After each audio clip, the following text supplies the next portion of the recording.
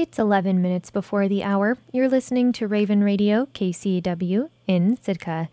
Today is Thursday, November 4th. I'm Meredith Reddick with Raven News. State health authorities reported no new coronavirus infections in Sitka on Tuesday.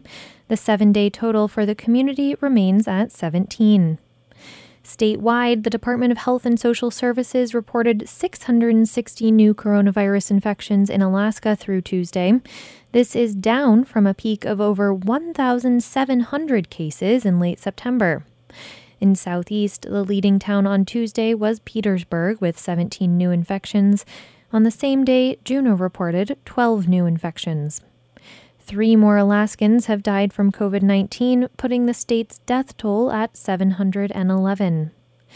There are currently 183 Alaskans hospitalized for the virus. 29 of them are on ventilators.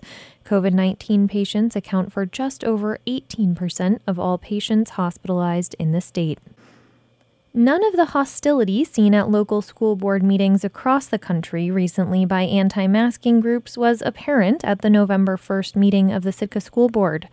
With 0 cases currently associated with the district, the tone was optimistic that mitigation measures are working and that students were making up for time lost in the past year.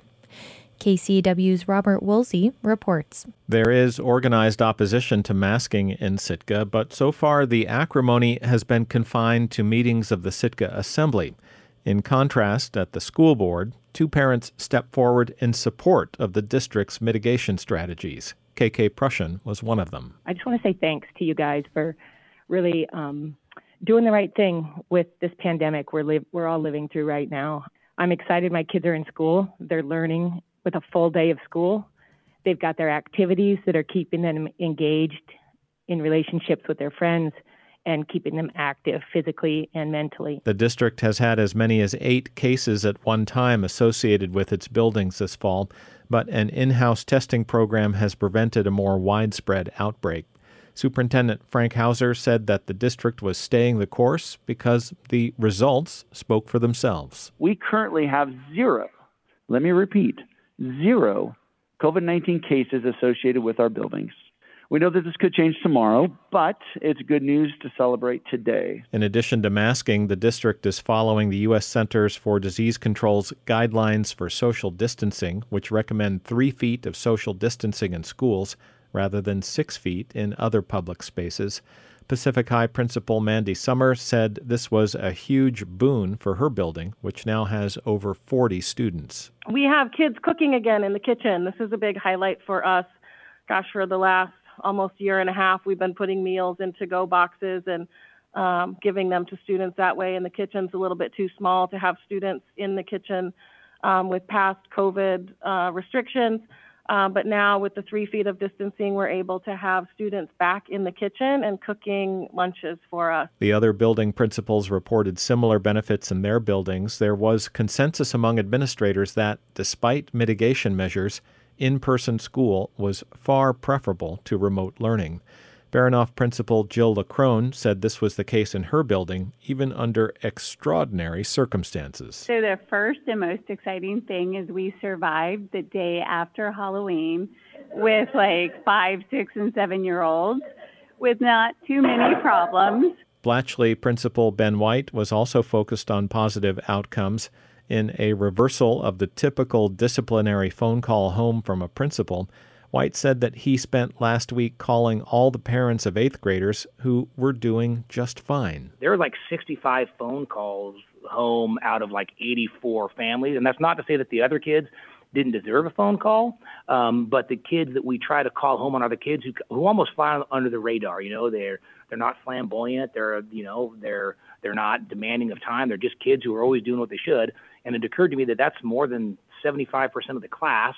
The Sitka School Board wrapped up its November 1st meeting in executive session to discuss negotiations with the Sitka Education Association, which represents the district's certified teachers. The unusual Monday meeting was due to scheduled travel this week by several board members to the annual conference of the Alaska Association of School Boards in Anchorage. Reporting in Sitka, I'm Robert Woolsey. The Alaska Department of Transportation says a multi-million-dollar road project on Kupreanof Island in southeast Alaska is finished. The state spent $40 million to extend and upgrade the remote road outside of the southeast Alaska village of Kake. It goes across the northern side of the island to a new boat ramp about 12 miles from Petersburg. The DOT's construction project manager, Garrett Paul, says the road opened to the public on Friday, October 29th. It finished up on Saturday with the last remaining items of work, which were redecking and reinstalling new bridge rails on existing bridges out there and demobilizing the camp. So the project is done and the contractor is no longer on site. International company Kiewit built the roughly 5.5 miles of new road, along with upgrading over 20 miles of existing roadway on that part of the island. The cost of the construction work was around $34 million. The remainder of the 2012 legislative appropriation went towards planning, design, and oversight on the project. Paul says some cost underruns meant some additional work at the end of construction.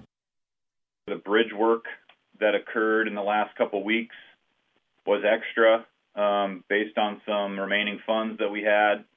The bridges that were out there are 20 years old or more, and they needed some help. So we did that. We also put out some signage. The $40 million in state funding was secured by Sitka Republican Senator Bert Stedman. He championed the project as a way to improve connections between Petersburg and Kake and the economies of those two communities. It was questioned and opposed by residents in both communities, along with the tribal government in Kake and environmental groups. Petersburg's assembly sent letters and resolutions asking for hearings on the project, but those never happened. Juneau's local governments are steering extra money to some childcare providers. These providers are having an especially hard time finding and keeping workers in the pandemic labor market. Being short-staffed means they can't enroll as many kids as they have space for, and that often means running at a loss. KTOO's Jeremy Shea reports that even with higher wages and bonuses that government grants helped make possible, the outlook is not good. Little Eagles and Raven's Nest Child Care Center opened in February of 2020 and has continuously advertised for several openings. Pay starts at a little over $17 an hour, which is on the high end for this kind of work in Juneau. And unlike typical privately owned childcare businesses, these entry-level jobs come with tribal government benefits. We offer professional development courses and classes that we pay for, as well as, university credits that we would pay for. We have health insurance, life insurance, retirement. That's Executive Director Jamie Shanley. We're employees of Central Council Tlingit and Haida, so our benefits are wonderful. We have holiday pay, paid leave, family leave, and we still can't find people. So it's very grim. Since October, she's even been able to advertise a temporary $4 per hour bonus. It's federal stimulus money going through the Central Council of Tlingit and Haida Indian Tribes of Alaska. She says she could use 5 more employees, but hasn't gotten a single application for months. There's nothing. Other childcare providers in Juneau don't enjoy the tribe's support and can't be as competitive. Discovery Preschool, for example, is offering a $500 hiring bonus, but for a job that starts at $13 an hour. Discovery Preschool and others do get financial assistance through a program the Juneau Assembly started last year, run by the Southeast Alaska Association for the Education of Young Children. Blue Scheibler is the nonprofit's executive director. She says before the city started paying stipends to qualified child care providers, the average starting wage for entry-level child care workers in town was about $11 an hour. Now it's about $13. Which is still not great. It's not even competitive with McDonald's right now. And there's usually no benefits. Not even paid sick days. If you look at no paid sick days in the middle of a global pandemic, it's not a real attractive field to enter.